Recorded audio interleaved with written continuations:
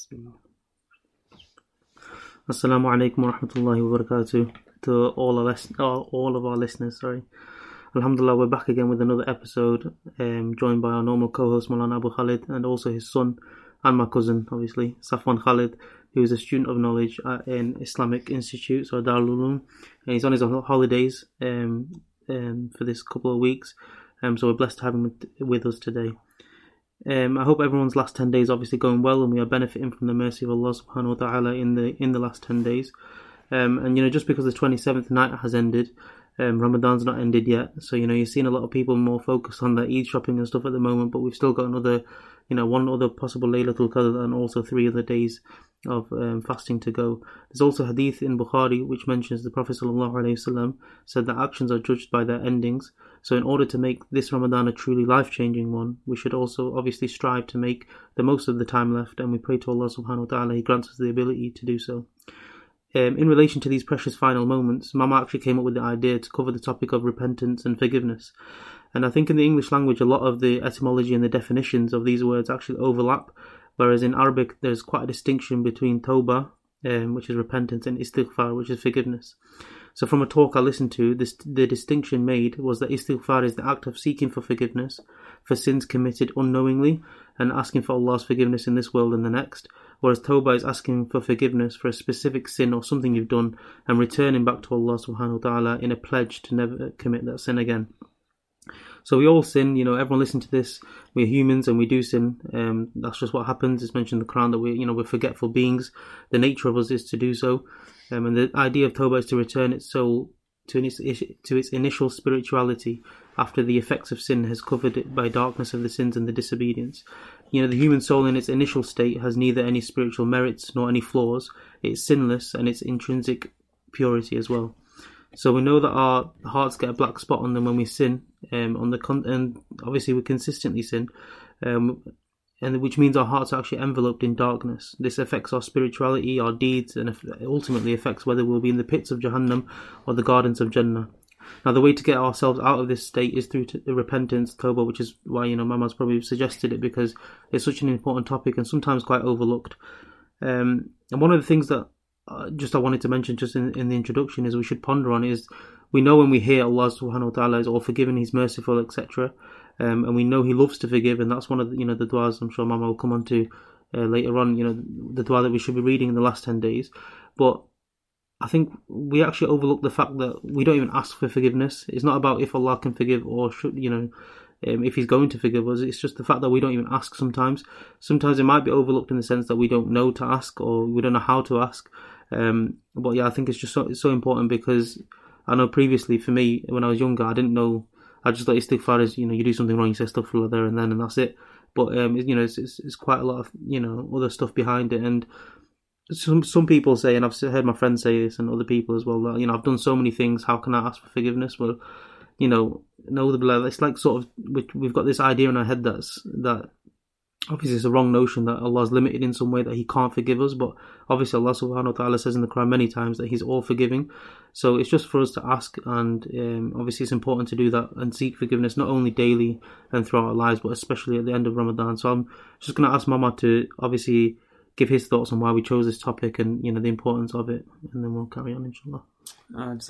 So it's pressures on this week. Last few weeks we've had quite a few guests, so I've not really had to do much talking. I'm doing a lot of questioning.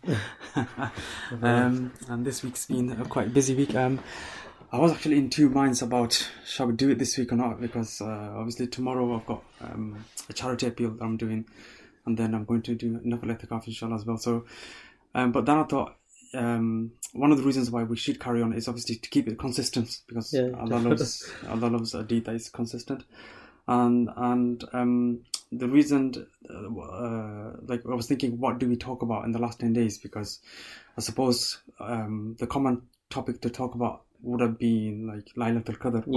We've kind of come beyond that, and there's only one more night left, the 29th, which is a chance of being Laylatul Qadr. And then when I was thinking about the topic,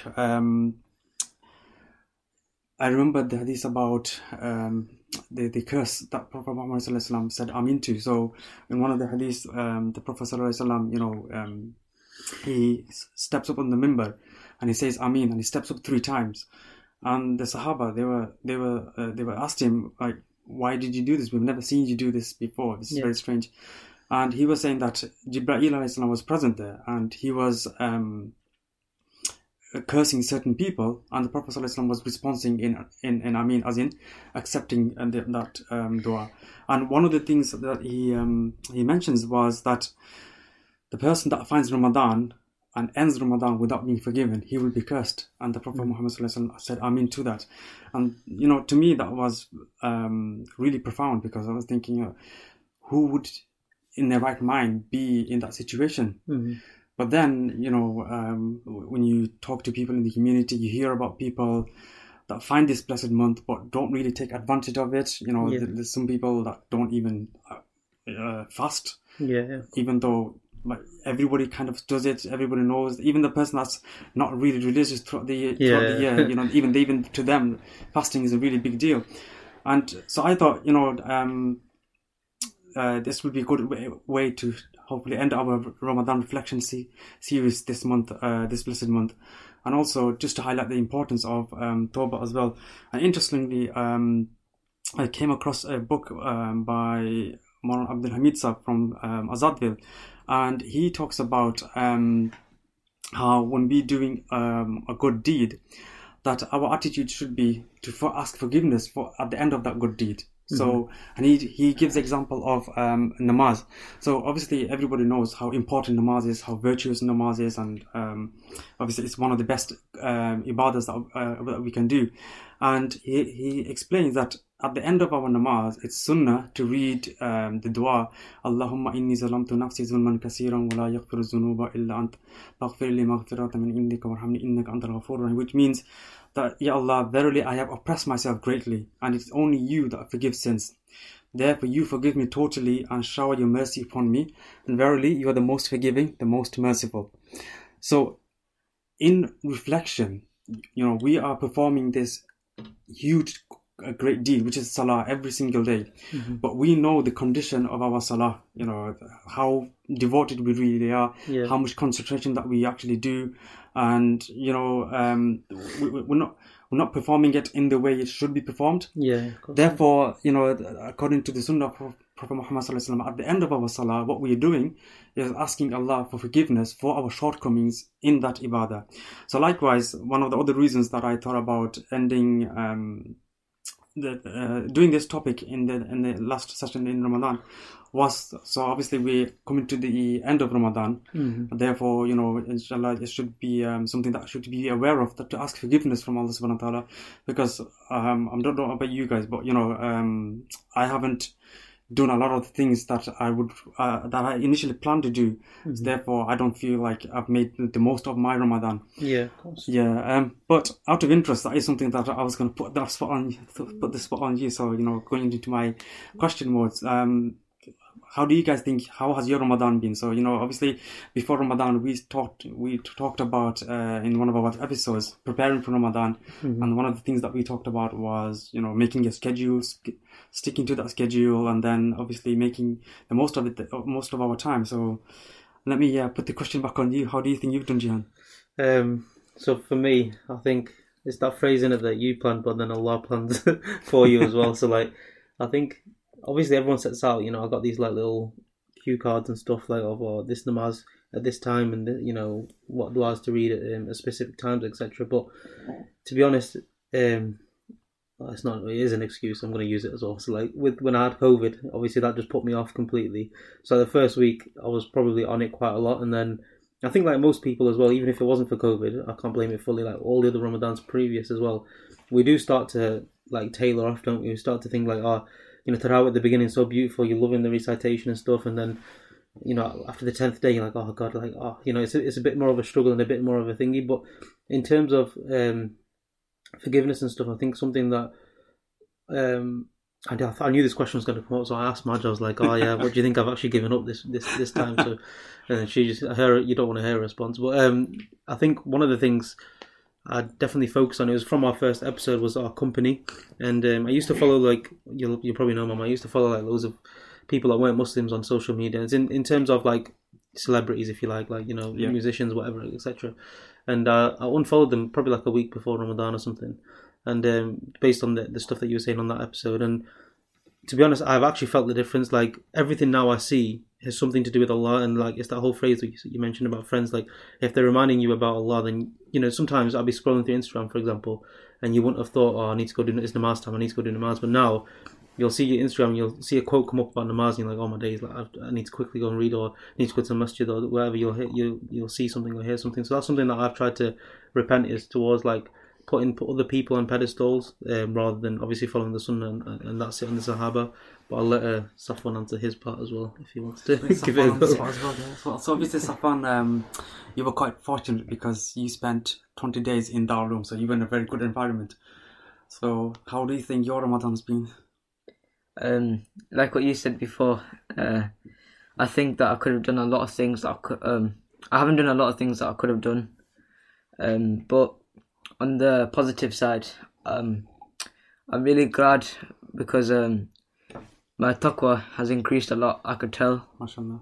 Because you see food, I just see food underneath my bed, and then I get so tempted. I'm like, oh, I'm so hungry, I just want to eat it. But then I know that because obviously Allah's watching me, so I can't really do anything.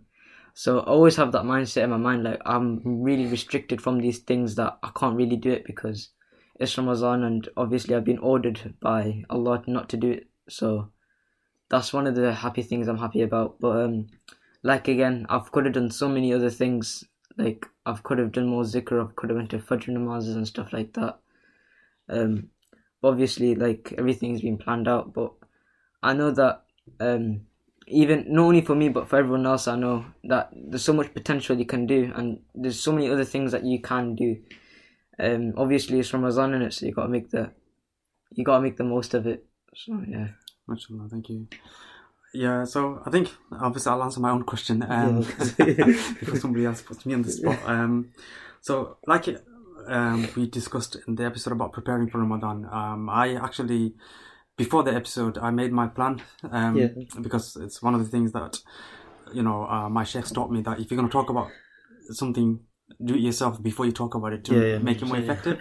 So I had made my plan before Ramadan, and obviously I'd planned to do this many amount of nafil namazes, this many sort of paras that I'm going to recite, this book that I'm going to look into. One of the challenges that I did actually set for myself was the 30-day Surah Mulk challenge. Oh, the one verse a day. Yeah, one verse a day. So, I wanted to memorize Surah Mulk, and I think I managed to get the first page done, but again, with everybody, your commitments and things happen, and then you just kind of get sidetracked. But I think, because from past experience, I've set myself too many things to do. So this time I've set myself a lot less. But even then, I've not managed to do what I really wanted to do. But on the plus side, I think it's always important to also note and think about what you have actually achieved. That you're kind of happy about. And I think for me, this Ramadan has been about me connecting with the Quran a lot. Alhamdulillah, I've took time off work, so I've had a lot more time to recite Quran. And I've also, one of the things I really wanted to do was get back into tafsir, so understanding the verses and explanations. And I haven't done it to the extent that I was intending to, but I did it somewhat, and I really enjoyed connecting with the Quran and understanding the verses of the Quran. It's picking up a book or just listen to some scholars on YouTube. But one of the things that I did find I initially that what I wanted to let go, and I have let go of, was screen time. Be it on the phones, on the gadgets, and whatever. And it's something that we were talking about yesterday on the way back from visiting our sheikh on the car, that even though I let go of the screen time, and I was, doing my normal day-to-day things, and I was reciting Quran, etc., I didn't miss it. I didn't miss, the usual thing that I spend my time doing on the screen times that we shouldn't be doing. And I think that for me was a very important lesson, that, in the month of Ramadan, we can achieve the best of us. We've got so many things that we really want to do. We might not be able to do it, But at the same time, there's also the command to stop doing so many sins. Yeah. And we know we can stop those sins because we can do it in the month of Ramadan. You know, I grew up remembering, I don't know about you, well, you guys are probably too young, but in my young days, I remember we obviously to have a TV in the house. Come Ramadan, there used to be like a cloth over the TV, you know, shroud the TV, so no TV for the whole month. So it's that kind of attitude, you know, you can survive a whole month without TV. Therefore, you know, Allah is showing us that you can survive the rest of your life and the rest of the year without, you know, spending hours and days on Netflix and game consoles, etc. and the like. So to me, that's been a really good lesson. Do you think this is obviously to both Safwan and Mama, but like, do you think that repentance has a part to play then? Because, for example, you said that the Sheikh mentioned that you're supposed to end every good deed with asking for forgiveness in your shortcomings, etc.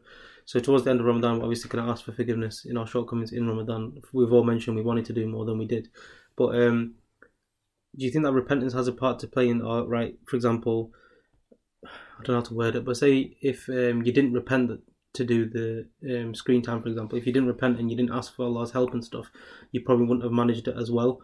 And in that case, is it something that you repent for continuously, or is it something that now you've repented for it, it's just up to you to use the means Allah's given you to stop doing that thing? Does that make sense? Yeah, it does. And I think we'll talk about it when we talk about how to do repentance. And I think for today's topic, just to clarify as well, so obviously we're talking about tauba. And in my head, I was thinking about like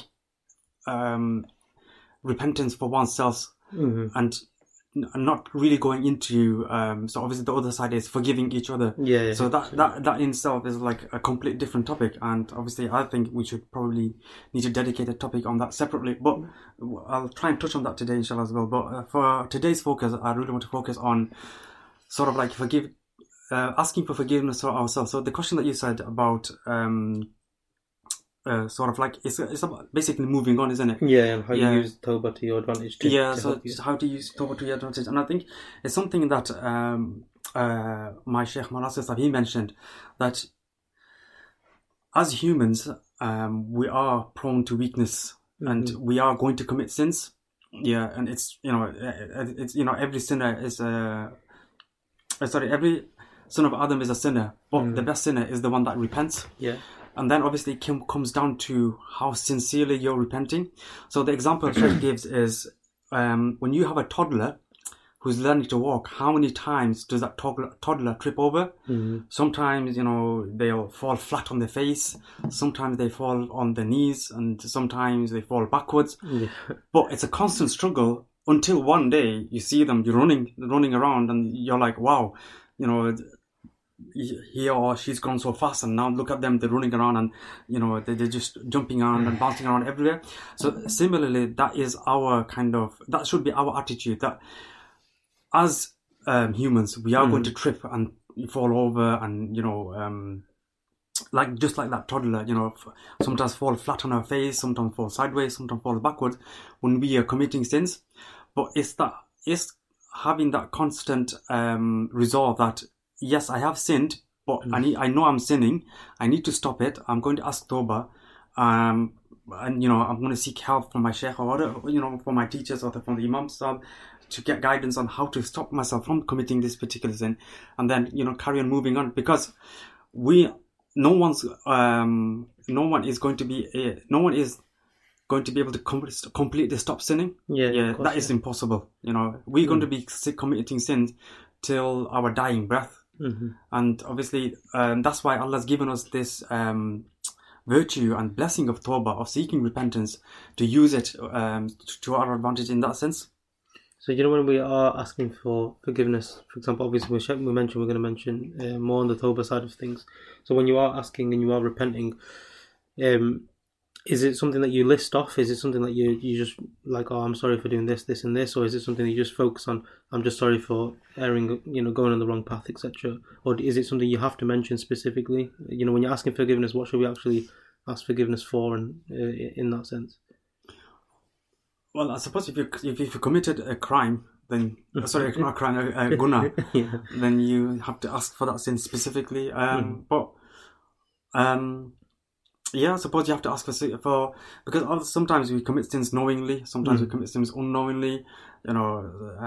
These days it's so common to commit major sins, and minor sins are in our eyes just minor sins. So when you're asking for forgiveness, you ask for forgiveness for everything and anything. Yeah, if that makes sense. Did you want to say something, Zafran? Oh, Yes. Okay.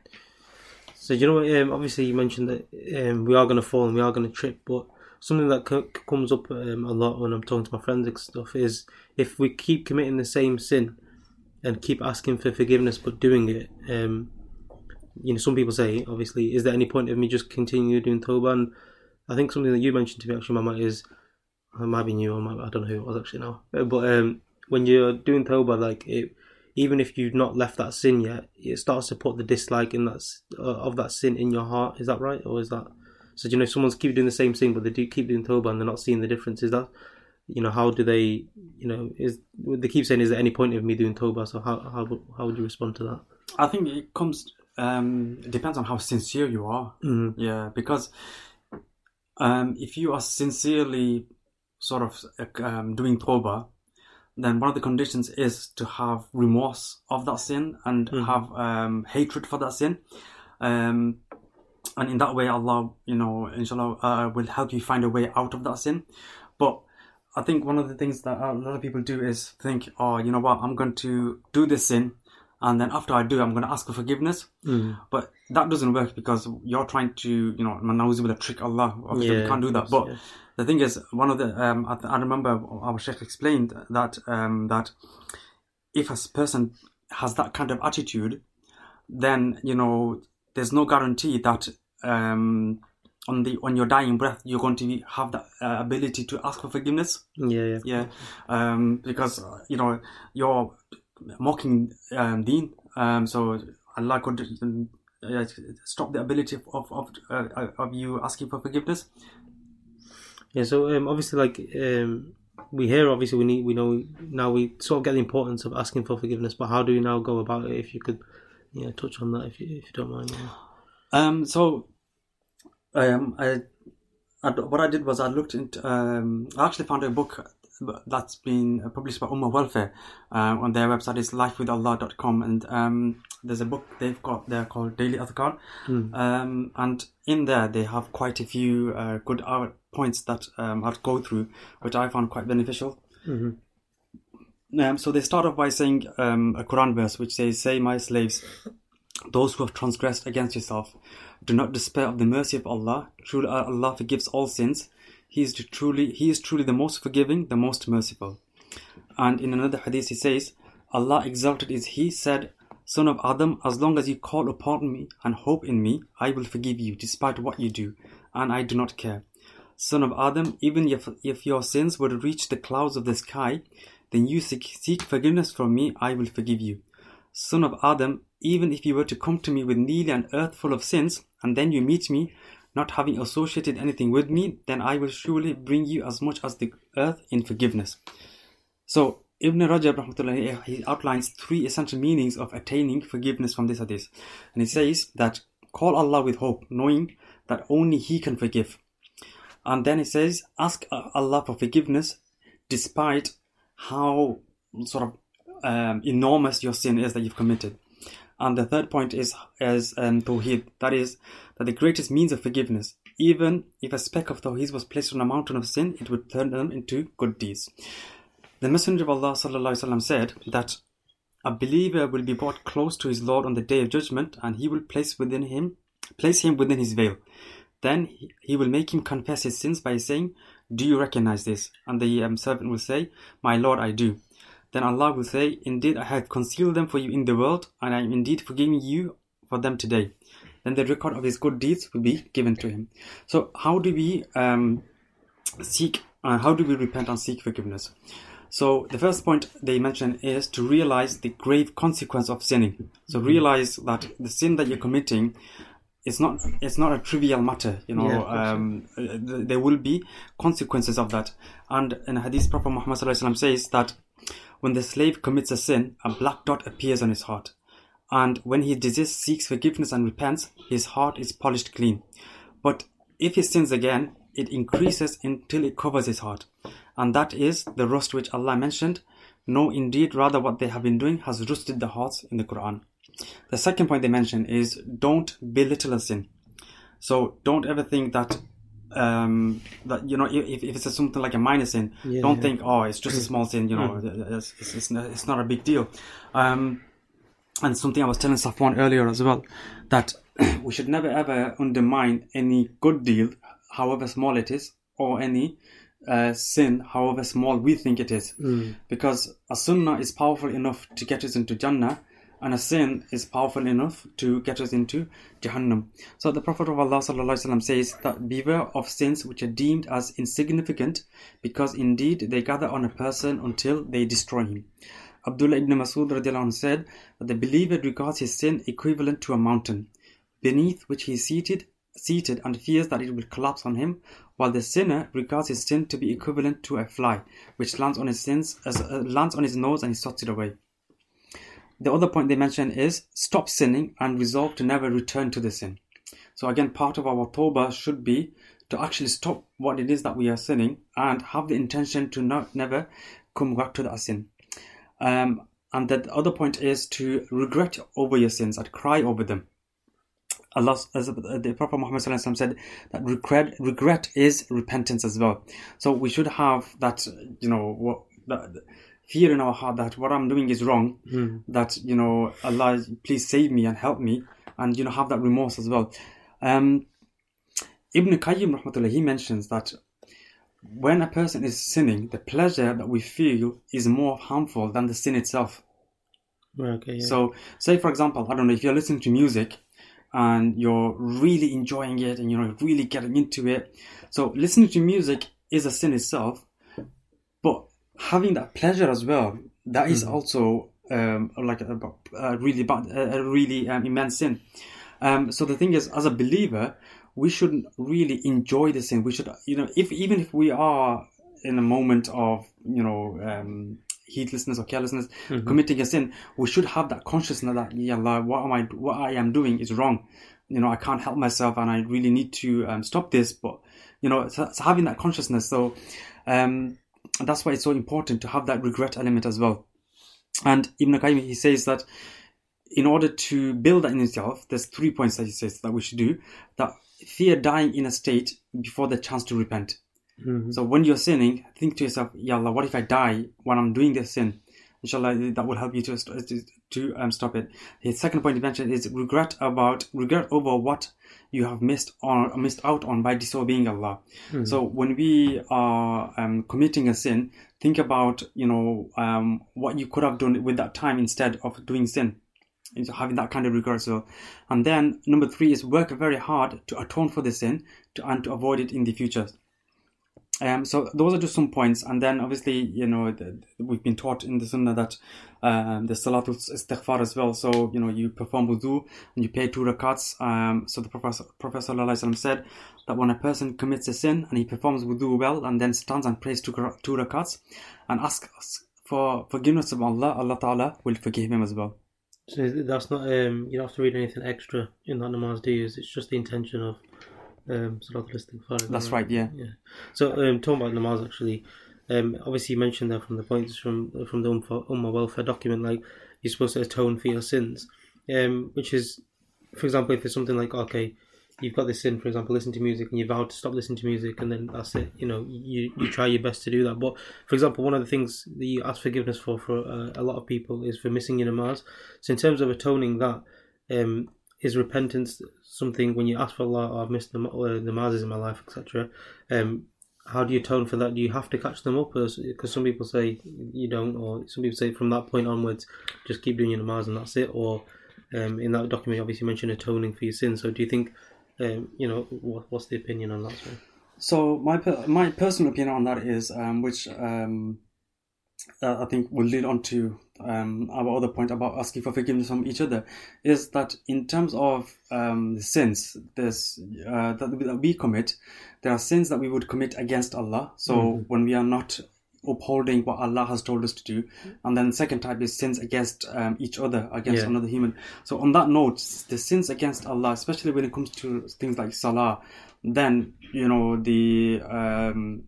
the guidance is that we have to ask for forgiveness, but also fulfill those missed salah. You can't, that is the teaching that we've been given. And obviously, in terms of sins against each other, when we cause each other harms or problems, whatever, then it is the right of the other person to ask for forgiveness from them as well. Yes, I think that was one of the things that came up. Sorry, but. Do you know when we were talking about? Obviously, you mentioned that you can't think that committing a sin and then repenting, and then because sins lead to sins, you think that you're going to repent, but you never get that chance. Do you think we've got a pure sort of disregard for doing tauba? Do you think the sin's done now? That's it. That's in the past. Do you think we just think that it's done? Because a lot of people, myself included, we just I used to think it's done. That's it. I'll just be good now. I don't have to repent, but our actions show that we don't need to repent. We're just doing good from now on. But the act of tauba is actually the turning point, isn't it? That's when do you think that the doing tauba itself helps you to stay away from that sin in that way, or is it more of even if you do good, it can only atone for it a little bit? You still have to repent for every sin that you've done. Is it more of a daily thing? Do you know what I mean? So from my understanding is, if we have committed a guna, and we've made the intention that we're going to stop that sin, then once we've asked for forgiveness from that sin, then we don't really sort of think about that sin unless we fall into that trap again. So obviously, our hope is that Allah has forgiven us for that particular sin. But it was the habit of our Prophet Muhammad sallallahu alaihi wasallam that even though he had no sin, he would, ask for forgiveness. He would do tauba. Yeah. Was it about 70 times on a daily basis at least? Yeah. So, that teaches us that asking for tauba is something that we should be doing constantly every single day, regardless of us sinning or not sinning. Yeah. The example of the Prophet ﷺ, he was a sinless person, but despite that, he would constantly ask for tauba. Yeah, and I think one of the things Mulana Abu Shurab mentioned was the importance of Sahaba in terms of we can learn so much from them. So I think Safwan's actually got a story about one of the Sahabas in terms of forgiveness. So I'll let him narrate the story. But I've got a short, simple story I want to say. But before I say this, I just wanted to point out that obviously forgiveness should be compulsory, because obviously it's not your body or it's not your things that you're abusing or you're going against. It's obviously all Allah's, so we should all ask repentance, and because it's Allah's and obviously we're going against this, it's damaging. It's not even damage. We're not damaging our property. It's everything that's on this earth belongs to Allah. So we should obviously repent, but Allah has made it that when you do repent, your sins only forgiven, that you get rewards for it, even though it's like something extra. It shouldn't even be there, but obviously because Allah is merciful, other than forgiving, He's also made this. So I've got a short, simple story to say, and Bismillah ar-Rahman ar-Rahim. So the Prophet ﷺ was sitting in the masjid with his Sahabas, and he says that a man will now enter who is from the people of paradise. So when he said this, he said that the next person that walks in will be a person from paradise. So a man walks in to the masjid, and then there's a Sahaba called Abdullah radiallahu anhu, and he was confused. He was like, how is it? He was curious of how is this man a person of Jannah. So after the gathering, he goes up to the man, the person of Jannah, and he goes up to him and he's like, can I please stay at your house for 3 days? So Abdullah radiallahu anhu's intention was that he wanted to see what was so special about this man and how he was a person of Jannah.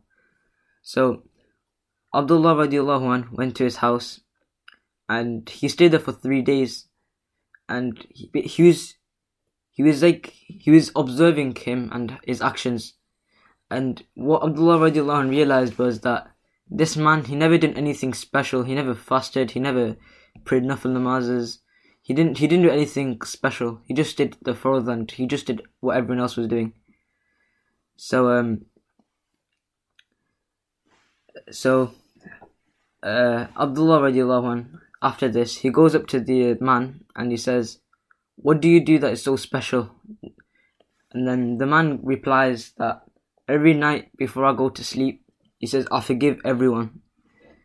And then obviously Abdullah radiallahu anh realized that this is how he is a person of Jannah and how blessed he was. So in conclusion of the story, he, because of this man of forgiving everyone that he sees, he, when Prophet Muhammad sallallahu alaihi wasallam said that whoever walks in next is the person of Jannah, he walked in. So this shows of how special and it shows the importance of how forgiving and forgiveness is.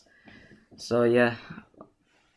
That was actually a very good story, which kind of leads on to my next point. So, earlier on I alluded to the forgiveness. So obviously we ask for forgiveness from Allah for the sins that we've committed against Allah. Mm-hmm. And the second point that I mentioned was the forgiveness, asking for forgiveness from each other. Again, going back to Maulana Abdul Hamid Sab, one of the books that he wrote and that I looked into, he mentions a very interesting story which was about Hazrat Washi radiallahu anhu. So Hazrat Washi, he was actually the Sahaba. So before he became a Sahaba, he was the person that had killed our Prophet Muhammad sallallahu alaihi wasallam's dear and beloved uncle Hamza radiallahu anhu. So, Hamza radiallahu anhu, he was, very beloved to our Prophet Muhammad sallallahu alaihi wasallam and one of the early Muslims. But the shocking thing was the way Washi radiallahu anhu killed Hamza radiallahu anhu. Mm-hmm. In the battlefield, he mutilated the body of Hamza to the point that, he was acting upon his master's instruction, who was another who also became a Sahabiya later on, called Hinda. And what she done was that she told him to get the heart and the liver of Hamza, remove it and present it to her. And then what she done then was she actually chewed on it. So this is sort of like from our Prophet Muhammad sallallahu alaihi wasallam time, the first record of mutilation of a deceased body. So if you can imagine that Hazrat Washi is that person. Yeah, he's killed our Prophet Muhammad sallallahu alaihi wasallam's uncle. He's not only killed him, he's mutilated him. That was just one example. He did so many other things in the battlefield as well. And then obviously he was also acting upon the instructions of his master. So later on, Prophet Muhammad sallallahu alaihi wasallam, he invited him to become a Muslim. And this was the mercy of our Prophet Muhammad sallallahu alaihi wasallam. And again, this is something that we also take from his seerah, that despite of all the wrongs that the people had committed against him, how merciful our Prophet Muhammad sallallahu alaihi wasallam was towards those people. Like, can you imagine, may Allah Ta'ala protect our family, our friends and everyone, if anything like that had happened to any one of our relatives, how, sort of raged we would have been. Mm-hmm. But despite that, our Prophet Muhammad sends him an invitation to accept Islam. And then interesting is what he responds by. He responds by saying that there isn't any forgiveness for a person that has associated partners with Allah. So that's something that Hazrat Washi was doing. There is no forgiveness for a person that has involved in adultery, has been drinking wine, has robbed people. Because he said, I am that person that's been committing all these sins. Mm-hmm. And I'm also the person that murdered your uncle. So in his head, he's thinking that I am so unworthy of forgiveness because of all these sins that I've committed, to the point I even murdered your uncle. Why would I accept Islam, and how would Allah forgive a person like this? So on this objection, it's amazing because Allah subhanahu wa ta'ala actually revealed a Quran verse, which I'll translate. And he says, Allah subhanahu wa ta'ala says that this punishment is for all such people, except for those who sincerely repent, accept Iman and perform good deeds. For such people, Allah will convert their sins into good deeds. Allah is the ever most forgiving and most merciful. But Wahshi radiallahu anhu, he was a character that had attitude, you know. So he had what we called nakhra. So he was like a child that would refuse to accept any suggestion, and he would always find fault with everything and anything. You know, it'll be like, this is not too, it could be like, this is too hot or too cold, or there's a problem with this, or there's a problem with that. So similarly, Hazrat Wahshi radiallahu anhu responded to Allah's verse saying that, yeah, I get Allah's revealed this verse, but Allah's attached a condition in the verse, in this ayah. And the condition is, in order to be forgiven, after Iman, a person must carry out good deeds. And I don't know if I'm going to be able to do any good deeds. Subhanallah. What does Allah subhanahu wa ta'ala do? He responds back with another verse. So again, I'll do the translation, and Allah says that verily Allah does not forgive that shirk and kufr committed, but may forgive all sins besides this for whom He wills. Whoever commits shirk has indeed invented a terrible sin. So ulama write that this is one of the verses that gives the greatest amount of hopes to every one of us as believers, that Allah is prepared to forgive any sin except for polytheism, making partners with Allah. And Allah is that being that tolerates His servants as a mother tolerates her child. So if we take the example of a child, you know, how many times does a child upset the mother? But despite the heartache and the pain and the anguish, the mother never really lets go. Even if she says, get out of my house, you know, she'll still be in her heart making dua, oh, please come back, you know. I've said that in haste and in anger, but in reality, her heart will be like just throbbing that, you know, ya Allah, get my child to come back. So Allah subhanahu wa ta'ala and the Prophet Muhammad sallallahu alaihi wasallam tolerated Hazrat Wahshi radiallahu anhu. But again, Hazrat Wahshi radiallahu anhu, being who he is, he says that in that verse, Allah has attached a condition that Allah will forgive whoever He wishes to forgive. And I don't know if Allah is going to forgive me. So the final verse Allah subhanahu wa ta'ala reveals in relation to this incident is, Allah subhanahu wa ta'ala says that, O my bondsmen who have wronged their souls by committing kufr or any other sins, never lose hope of Allah's mercy. So do not abstain from seeking forgiveness, thinking that you will not be forgiven. Verily, Allah forgives all sins that are free from kufr and shirk. Undoubtedly, He is the most forgiving, the most merciful. And when this Quran verse was revealed, Wahshi radiallahu anhu was now satisfied and he became a Muslim. So, Hazrat Aisha radiallahu anha asks our Prophet Muhammad sallallahu alaihi wasallam that these promises of forgiveness that Allah has made in these verses, are they only for Wahshi, ya Rasulullah sallallahu alaihi wasallam? And Prophet sallallahu alaihi wasallam said that no, this is for my ummah to the end of Qiyamah. And again, this story really, for me, highlighted the points that we were talking about before. If we commit a sin against Allah, as long as it's not shirk and, you know, polytheism, we can ask for forgiveness from Allah by being remorseful, by being regretful, and by making the promise not to return back to those sins. And if we have wronged somebody else, then, you know, we ask their forgiveness, and then we ask Allah to forgive us as well. And I think it's important to note that a lot of people think that asking for forgiveness from somebody that has caused you wrong means, like, I don't know, for example, if Jihan punched me, right? I hope you don't, but, you know, just as an example, that I say, Jihan, I forgive you, means like, I've moved on. Yeah. So, because it's interesting, just as a note on this story about Wahshi radiallahu anhu, what happened was, later on, our Prophet Muhammad sallallahu alaihi wasallam made a request to Hazrat Wahshi, saying that, Wahshi, if it is possible, please don't come in front of me. Because if you come in front of me, I am reminded of the death of my beloved uncle when I see you. So, even though our Prophet Muhammad sallallahu alaihi wasallam had forgiven Wahshi for the horrendous crime he had committed, but what it really shows is our Prophet was a human. And even though he had forgiven him, you know, there was still that emotional attachment.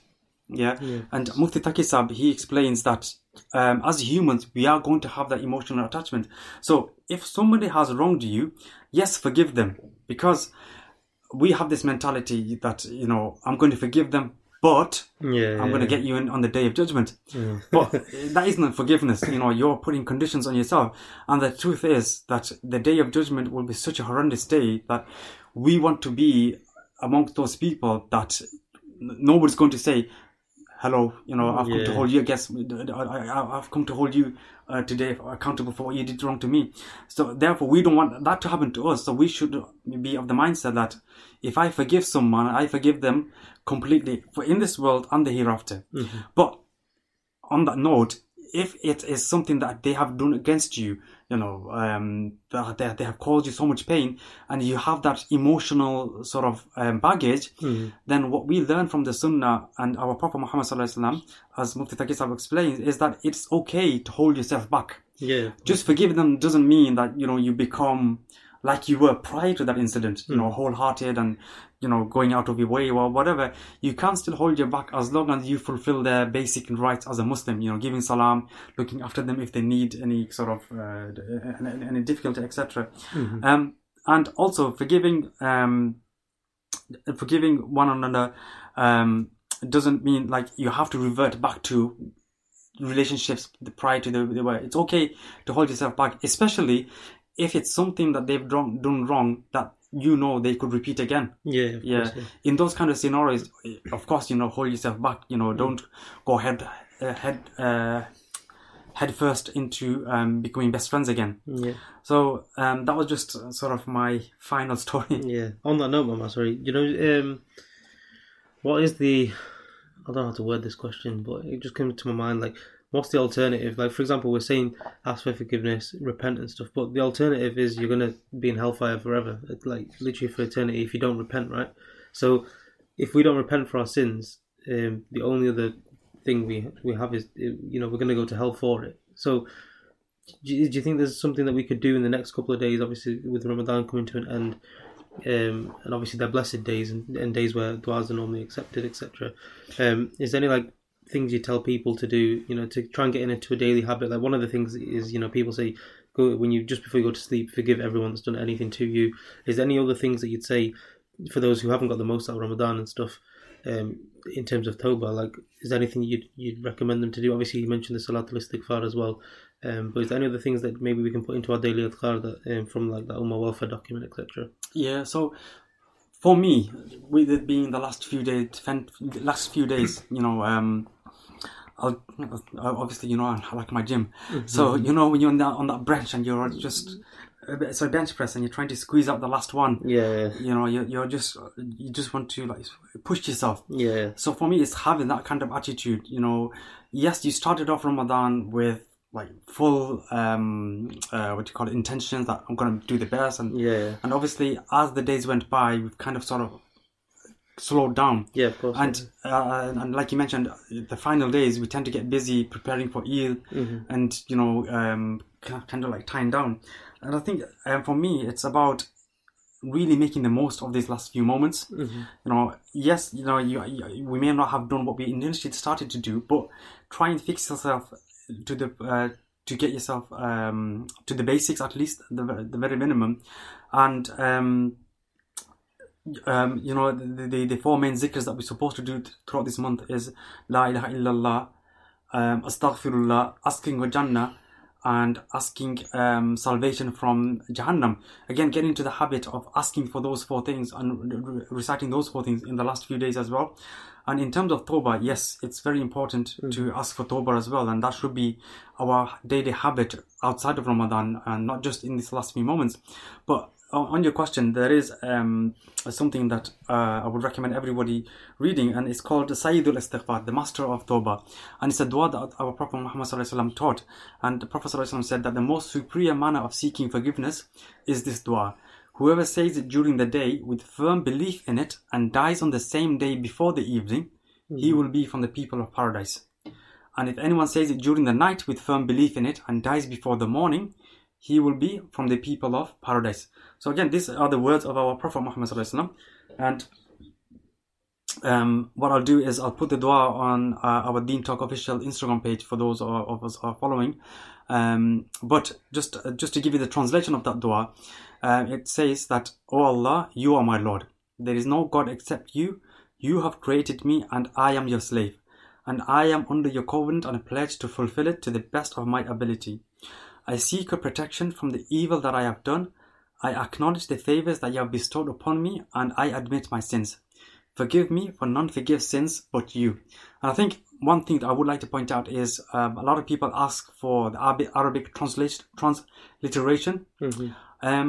And for me, it's not important to read it in Arabic. Obviously, it's more virtuous because that's the way we've been taught. And if you know the Arabic, then do that. But if you're not, read the English, because obviously that will really connect with us to Allah more, because then you understand what you're actually asking for. Yeah, of course. And then, you can be more sincere in your dua as well. Any final thoughts, Safwan, on forgiveness? I got one question. It's if you got friends that regularly sin continuously, and you have an intention of helping them in tauba wise, how could you do that? How could you help them? So there's various ways you can help them. First of all, the sin that they are committing, it will be our duty to help them stop committing those sins. So our Prophet Muhammad sallallahu alaihi wasallam, he says, if you see somebody sinning, you stop them with the hand. Again, stopping them with the hand doesn't mean you get physical. Don't beat them up. Stop them with the hand as thoughtfully and carefully as you can. The second thing is you speak with them. Speak with them in a nice manner. Explain to them what they are doing is wrong, and explain to them the harms of that wrong. Because sometimes, even my friends, they might do something without really thinking about how bad it is. It's so common to listen to music now, isn't it? But the people that are listening to music, they know it's wrong, but maybe they don't know why it's wrong, and maybe they don't know the harms of doing that particular sin. And the consequences of it. So again, do your research to find out what is the effect of that sin, and then explain that to your friend. And if you're not in a position to be able to do that, the next thing that you do is, the very least, is make dua for them. Make dua for them that Allah gives them the ability to stop that sin. And for me as well is that if the sin that your friend is committing, it's also very important that you, as a practicing Muslim, are not involved in that sin. So you can't stop somebody from committing sin if you're actually doing that sin as well with them. So it's very important that you yourself are not doing that sin. So then that will then give you the advantage of being in a position to actually help them come out of it, because they will see that if you're not doing that sin, then there must be something really wrong with it. So they will see you as the role model, and then that will help them sort of come out of it as well. And also get them into the habit of doing tauba and explaining how tauba is beneficial, and that they can ask for forgiveness from Allah. So something that we talked about today is that especially from the story about Hazrat Wahshi radiallahu anhu, that sometimes a person commits sins and they think that, I can't ask for forgiveness, but that's just shaitan tricking them. So if you talk to them about tauba, repentance, that actually Allah is ready to forgive you, and He's just waiting for you to call out and say, Allah, I'm sorry, then inshallah, Allah will help you move on. Does that answer your questions, Afwan? Yes, jazakallah. No problem. So I think on that note, we are finished for today's session. So just want to say jazakallah for our listeners to tuning in. I hope our Ramadan Reflections episodes have been beneficial. They have been extremely beneficial for myself. So I'd just like to say, with it being the last few days of Ramadan, please remember me and my family in your duas as well. And also, obviously, if anybody does have any suggestions, for example, the Ramadan Reflection series have come to an end, but we have a lot of ideas. For example, Mama has ideas of meet the Imams, get to know your local Imam Sahibs, their stories, their journeys of ilm, etc., etc. But if anyone does have any suggestions, just feel free to DM the Instagram page. I'm pretty sure we're happy and adaptable to suit everyone's needs. So give us a shout, inshallah. Assalamu alaikum.